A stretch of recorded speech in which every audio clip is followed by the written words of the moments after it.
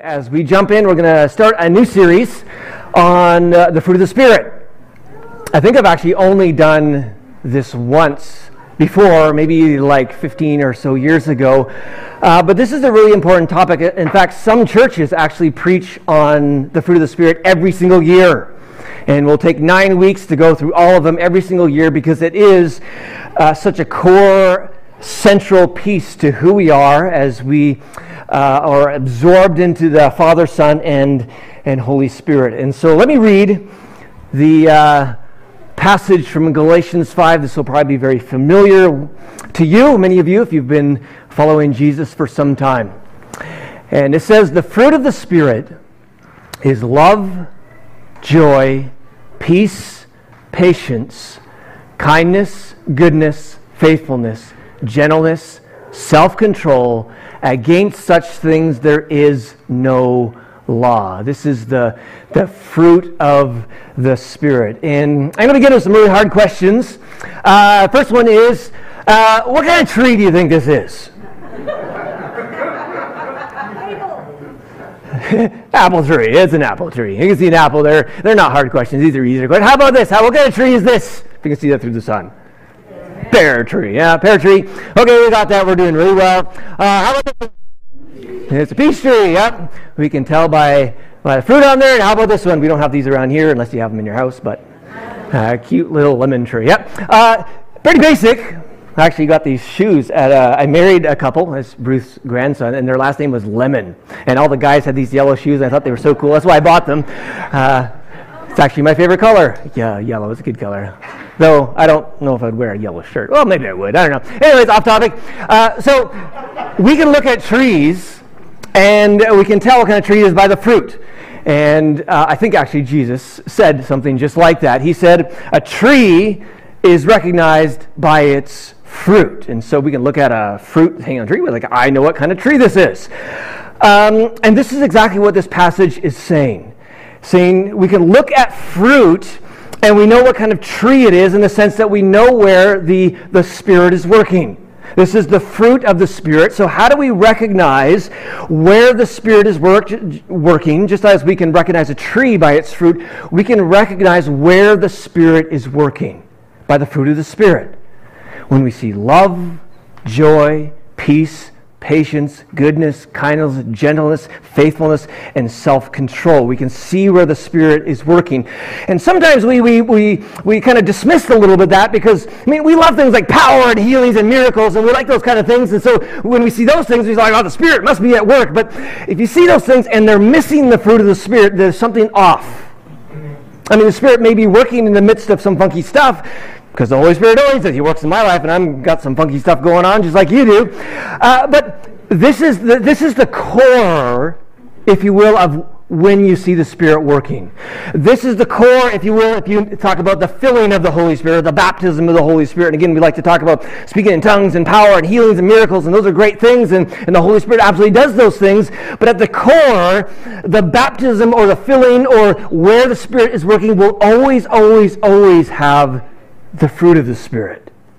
In the midst of those healings or tongues or miracles or just the work of the Spirit, you're going to see love, and you're going to see joy, and you're going to see peace and patience and goodness and kindness and faithfulness and gentleness and self-control. You're going to see all of those things. And so we sense that in the room sometimes. Even this morning, I think somebody could sense the joy or maybe the peace of the Holy Spirit in the room. And this is one of the tests you can do when you want to, where is the Spirit working? Look for the fruit of the Spirit. Where is the fruit of the Spirit? Because this is where the Spirit is at work. And so, and you can tell where the Spirit is at work in your own life by looking at these 9 different aspects. Now, another thing we note about this passage, and it's important to note this, is it says, these are the fruit of the Spirit. It doesn't say fruits. It's singular. And it's why you don't see an and. We would think the sentence would say, faithfulness, gentleness, and self-control. There's no and because this is all one fruit. This isn't the fruits of the Spirit like, a basket of fruits. This is one fruit that when God gives the fruit of the Spirit, He gives them all. He doesn't just give you some and leave some out for another person. And maybe to help explain this, we can compare this to the gifts of the Spirit and the fruit of the Spirit. The gifts of the Spirit, He will give you one, and maybe not me that one, and you something else. I mean, He will divvy out various ones, as it says in 1 Corinthians 12. It says there are different kinds of spiritual gifts, but the same Spirit is the source of them all. A spiritual gift is given to each of us so we can help each other. To one person, the Spirit gives the ability to give wise advice. To another, the same Spirit gives a message of special knowledge. To the same Spirit gives great faith to another. And to someone else, the one Spirit gives the gift of healing, and so on and so on and so on. And so all of us will have different gifts.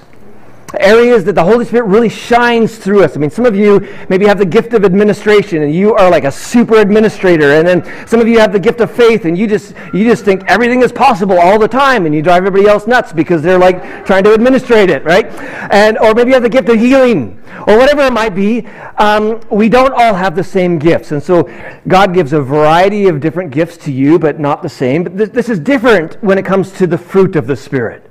The fruit of the Spirit it's one gift. All of them. You get all of them. It's not like I'm going to give you, 100 portions of joy, but only 3 of patience. Nope. It's a fruit. It's the fruit of the Spirit. So we can't see the fruit of the Spirit like a basket where, you might take the pear, but you leave the kiwi. It's like God gives you all of them in one package. If you were to choose a fruit, I would choose a mandarin or a tangerine. Let's say like an orange. We have one fruit, but inside that orange are all these little slices. I don't know what the name of the little things are, but it's one fruit, but there's different aspects of it. And when God gives the fruit of the Spirit, He gives us an orange, the fruit of the Spirit. But in that orange, we receive love and joy and peace and patience and goodness and kindness, all of that in one package.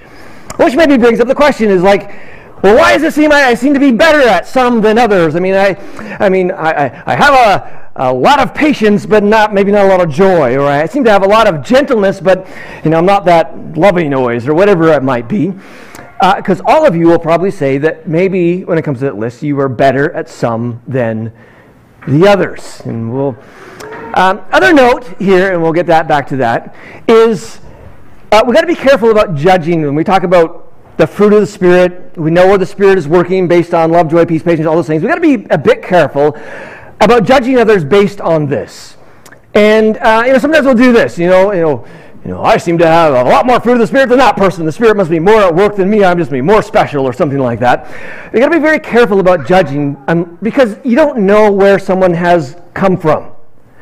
I mean, we could compare 2 people. I mean, say one grew up in just a really solid home when they were being raised, and a really healthy home. And so they just tend naturally, because of their life and experiences, to have a lot of joy and peace and patience and goodness and gentleness. They just tend to be more that way because they grew up in a solid home.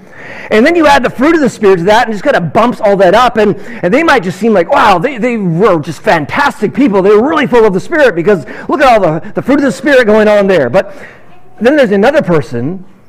Let's say they grew up in a traumatic house, a very broken home, had a lot of loss and abandonment, and just had a very, very difficult. And so love and joy and peace and patience, those things aren't just sort of natural to them. And then they meet Jesus, and the Holy Spirit fills them with the fruit of the Spirit. It bumps them up, but they still might be lower than that person over there. Just because of their background. They've had a lot more growth to go through. And we might look at that person and say, well, that person's just not doing very well with the Spirit. But that person may have grown more, actually, than this other person. Yeah. I even charted this out mathematically, if you want. I don't know what I was doing. It's when you're writing a sermon, it's like, wow, well, you guys really track. So this is the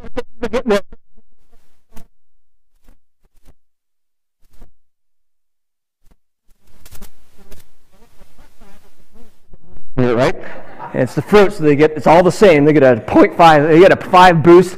And their overall number is fantastic because it's out of 15, right? They're perfect on patience. They're just awesome. We look at those people those are the nicest people. They're just so full of the Spirit. They're doing amazing. We should all be like that person. And then you got this other person who's just had the most horrible life you could ever think of growing up. And some of you, I've heard some of your stories. Some of you have some really, really hard lives, the stuff you have to go through. And this person, because they're really partnering with the Holy Spirit and they're partnering so much with God, they actually get a bigger boost than the previous person because they're really just trying to grow. And then they look at we still look at those overall numbers and we're like, you can easily judge that person and say, I don't think that person's doing very well as a Christian. But I know the math, they've actually grown more than the first person. And so we've got to be careful when we judge people because we don't know their story. We don't know where they've come through and where they've grown, because it could be that you're judging someone who's actually doing better than you in Jesus. Not that it's supposed to be a rating, but they might have been partnering more with God and growing more in God. And so the fruit of the Spirit it means we grow. So a couple things about fruit. First thing is fruit takes time. And sometimes we might get frustrated because maybe you're not doing well on patience. Like, where is this patience? I'm supposed to be getting it from God. It's the fruit of the Spirit, but I don't seem very patient. It takes time. I don't know about you, but we, like maybe 8 or 9 years ago, decided to grow a bunch of fruit trees from seed just as an experiment. So we had some apples and some plums and some cherries, and we got all the fruits, and we took all the seeds out and put them in napkins and wet them. We did the whole thing, and then they started to sprout and put the little plants, and then eventually they went outside. And it took years and years and years before we started seeing fruit on these trees. Like some of them seemed like 8 years. In fact, this was the first year we got pears on one of these trees. Some of them turned out weird and grew ginormous and had weird crab apples, but some of them turned out legit fruit trees. But it took a long time. And this is with fruit, and it's like the fruit in our lives that God patiently works in us, and we work with God, and some of these things can take time. And yet sometimes I've seen it, and maybe you've even had this in your mouth,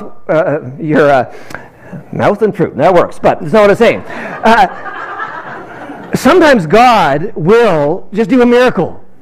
I've seen people being infused with this radical joy or infused with an aspect of the fruit of the Spirit, and it just seems like miraculous how much that's changed them. But for most folks, it's kind of a steady growth with God. And as the fruit of the Spirit grows and grows and grows. And so I don't get discouraged if you're not seeing it as fast as you'd like. Just keep partnering with God. And that's the second point, is that fruit takes partnership. Sure, you could by chance throw a seed out there of a fruit and it might grow a tree, and we had that actually happen because, years ago I was eating a whole whack of cherries on my deck and spitting all the seeds off, and there's actually a cherry tree there. But it's not very good looking. It's very skinny and tall and kind of weird because I've never taken care of it. But the trees that I have taken care of, the ones I fertilized and pruned and clipped the grass around and taken care of, those are doing really, really well.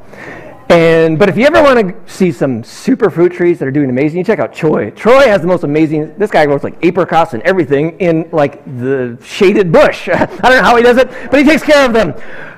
But when you partner with your fruit trees, man, you can get so much a more amazing, incredible fruit that's just tasty and good and beautiful. And this is the same with the fruit of the Spirit. The fruit of the Spirit is not just some automatic thing, because God is love. And because God is love, He doesn't control us. Because God is love, He doesn't force things upon us. He always works in partnership, because that's what love does. And the same with the fruit of the Spirit. God is encouraging us and influencing us, and He's there with the Spirit trying to build the fruit of the Spirit in our life, but we always need to partner with that. If we're pushing the Spirit away and we're not working with that and we don't want to grow, then we're probably not going to grow all that much in the fruit of the Spirit. It takes partnership. And this is what happened and it takes partnership, and it takes fighting sometimes, because we know with fruit trees there's always the pests. And somebody's got the weeds and the bugs and the animals. And this year I really failed at my fruit trees in that, because I said it was the first time ever we got pears on our fruit tree. We had 4. And the bear ate them. And the bear ate all my grapes and all our tomatoes and all our apples, everything, even our chickens, the bear ate, everything. So I'm going to Electric Fence Workshop next Tuesday, because we're going to get this figured out. But literally everything in the garden, he ate everything, and the neighbor's stuff too, and there's a lot of bear issues. But sometimes you got to fight against the pests. You know, Jesus told the parable of the sower of the seed, and some of those seeds grew, but some, was infected by cares of the world or the enemy. And so we're partnered with God to create a fertile ground so that these things can grow in us. Now, we can get stuck in the fruit of the Spirit. You can be growing in these things and then just kind of get stuck. A fruit tree should always be growing and producing more and better. If you're taking care of a fruit tree, it'll start small, and years later, it just gets bigger and bigger, and then, 1 apple, and then 5, and then 10. There's this process of growth, and this is the way it is to be for us in the fruit of the Spirit. The longer you're walking with Jesus, the greater you should see these things flourishing in you. The more you're surrendering to the Spirit year after year, you should just be a little more loving and a little more patient and have a little more self-control and a little more kind and just a little more gentle as you're growing in the Spirit. But sometimes we get stuck because we just stop partnering with God and we kind of get onto our own thing. Sometimes we can go backwards. Sometimes that is because, maybe we just kind of pull away from God. Sometimes we go backwards just because we've had a hard year. And you're going through deep relational issues or financial issues, and your patience just isn't there as much. But sometimes we do go up and down. We'll take a step forward and go back 5, and then 7 steps forward. But overall, we should be growing in the fruit of the Spirit. And so, if you just take a moment to maybe just do a little check-in with your own self, are you growing in the fruit of the Spirit? If you go back, let's just leave COVID aside. Then you go back 3 or 4 years. Are you growing in your love for people? Are you growing in your patience with people? Are you growing in self-control when it comes to those things that aren't healthy for you? Are you growing in your faithfulness and your gentleness and your goodness? Because these fruits, God wants you to be growing in these things and flourishing in them. And so we're stuck, and sometimes we just need to ask God and say, God, why am I stuck? And to listen. And often you're going to hear just a small voice, and He's probably going to give you some suggestions, some areas to look at, and then you begin to partner with God to grow those again. Now, the last point in this is all just an introduction today. Next week we'll get into the first one. But there's this kind of weird phrase at the end of this verse. I remember when I first became a Christian, it was like 1997, a long time ago. I was in this little mentor group, and this was one of the first verses we had to memorize. And I remember when I memorized it, there was always this weird tagline, against such thing there is no law. And I was like, I don't even know what that meant, but I memorized it because that's what you're supposed to do. It's a strange little line. The fruit of the Spirit is love, joy, peace, patience, kindness, goodness, faithfulness, gentleness, self-control. Against such things there is no law. Or as the New Living Translation puts it, there is no law against these things. Or the Voice, you won't find any law opposed to fruit like this. And those kind of help explain what they mean. But it means that, you look at the Old Testament law, 613 commands, there's no command in there that says, don't be too loving. Hold on that patience. You need to have a little more, less self-control, if you will. There's no law against growing in these things. We're just to be flourishing there's no law that says, whoa. Which is funny because I've run into Christians sometimes who throw laws at these things. Well, you can't be too loving. It's like, man, really? That's kind of weird. Don't have too much patience. It's like, well, there is no law against these things. The Bible says just grow. Let them just saturate your being. That's one way you can look at this. There's another way that perhaps fits better with the context of the book, and it's kind of highlighted in the Message. And the Message is like a paraphrase, and he paraphrases it this way: legalism is helpless in bringing this about. It only gets in the way. And this might actually fit the overall context better. And I'm going to take about 5 minutes and just do a little survey of the book of Galatians, because the whole book of Galatians actually leads up to this verse. And this is like the grand finale fireworks of the book of Galatians. The people of Galatians were struggling with legalism. They were struggling with the law. They wanted to go back into the Old Testament law where you had to do a bunch of things in order to be right with God.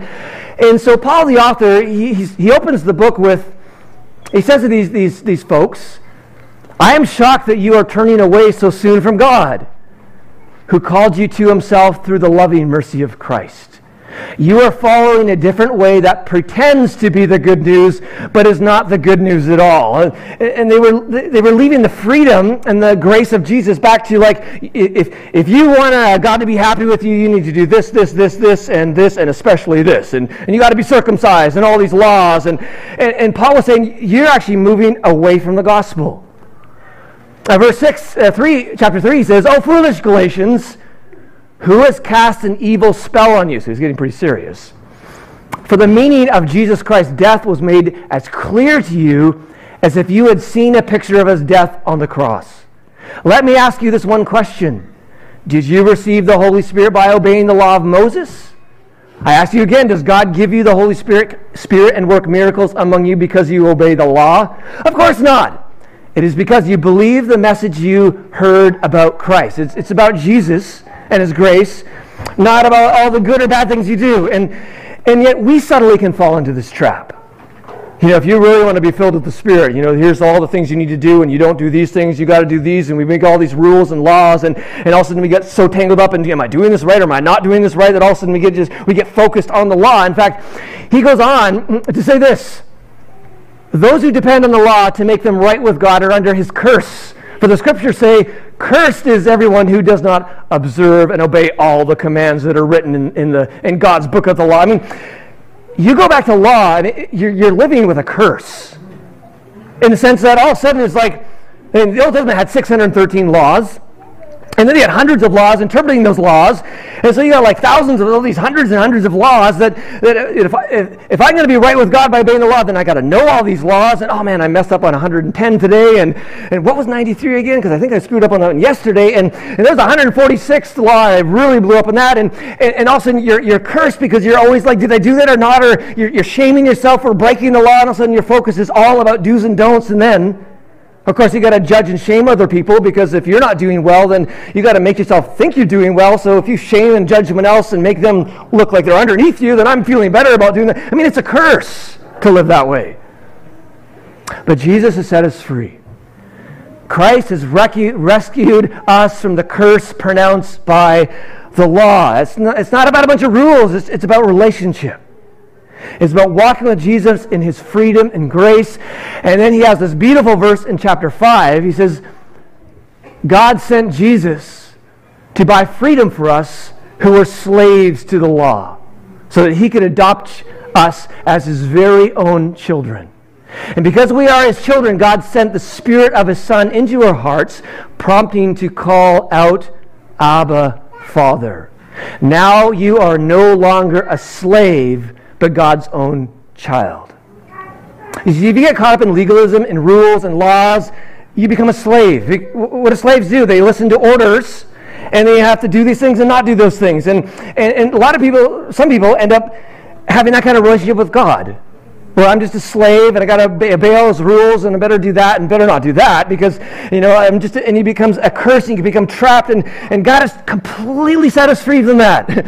He totally take us out of that realm of like slavery into relationship, where we're just walking in the Spirit and being filled with his love, and allow him to whisper beautiful things into his heart.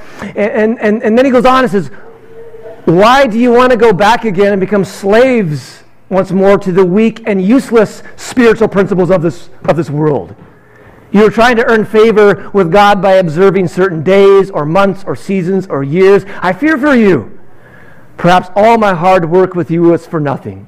Dear brothers and sisters, I plead with you to live as I do in freedom from these things, for I have become like you Gentiles, free from those laws. And there's nothing more free when you finally figure this out. It took me years and years and years in Christianity to figure this out, to get out under the curse of the law.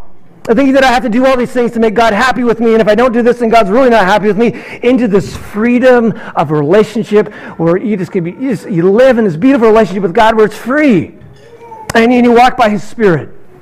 And then comes chapter 5, which is the pinnacle of Galatians, where he says, so Christ has truly set us free. Now make sure that you stay free and don't get tied up again in slavery to the law. And then in verse 14 he says, the whole law can be summed up in one command. love your neighbor as yourself. Get out of the curse of trying to memorize all the laws and being so like, I did this and I didn't do this, I'm not doing this. Like, just get rid of that. You can sum the whole thing up in one simple saying, one simple command. Just love people. Love people. And then he says, let the Holy Spirit guide your lives. And then in verse 18 he says, if you are led by the Spirit, you are not under the law. And this is the core of the teaching here. You have a choice. You can be led by the Spirit in relationship with God as He whispers into your heart about directions and what you should do and not do. And it's a relationship. It's a love relationship thing. Or you can place yourself under the 613 commands and all the little sub-commands and try to live by that. And that's slavery. He's bringing you into sonship and being a daughter where you are free. And then the pinnacle of all, then he says, the fruit of the Spirit is love, joy, peace, patience, kindness, goodness, faithfulness, gentleness, self-control. Against such things there is no law. If you are walking in the Spirit and growing in the fruit of the Spirit, you don't need a bunch of laws to tell you what to do or not to do. Because you're naturally going to do what is pleasing to God. I mean, just imagine this world if everybody was saturated in the fruit of the Spirit. I mean, the only reason we have a bunch of laws in this world, like don't steal and murder and blow people up and whatever, these horrible things, is because that's not the fruit of the Spirit. If the world was saturated in walking in the fruit of the Spirit, we would need no laws. Because we'd be naturally just carrying out the kingdom and building the kingdom and growing in the kingdom. And so this is the whole thing that Paul is saying. Would you move out of slavery into this freedom where you let the Spirit guide you? Because when you do that, ultimately you get to where God wants you to be, and that is walking in the fruit of the Spirit. Walking in love and joy and peace and patience and goodness and kindness and gentleness. I mean, imagine a world that described what the fruit of the very first fruit. Love is patient. Love is kind. It does not envy. It does not boast. It is not proud. It does not dishonor others. It is not self-seeking. It is not easily angered. It keeps no record of wrongs. Love does not delight in evil, but rejoices with the truth. It always protects, always trusts, always hopes, always perseveres. Love never fails. I mean, if we lived in a world where we were saturated with that, we would need no laws. And God has provided a way that we can grow in this, and that is by walking in the Spirit. And so he says, so I say, live by this Holy Spirit's power. Or another translation, so I say, let the Holy Spirit guide your life. This whole deal with God is about a relationship. It's not about a rule book that He's thrown at us. It's a relationship where He speaks into us and He builds into us so we can build His kingdom. And the kingdom is going to be primarily built by the whole lot of people. And that happens through the fruit of the Spirit. The love, the joy, the peace, the patience, the goodness, kindness, the gentleness, and all those other 9.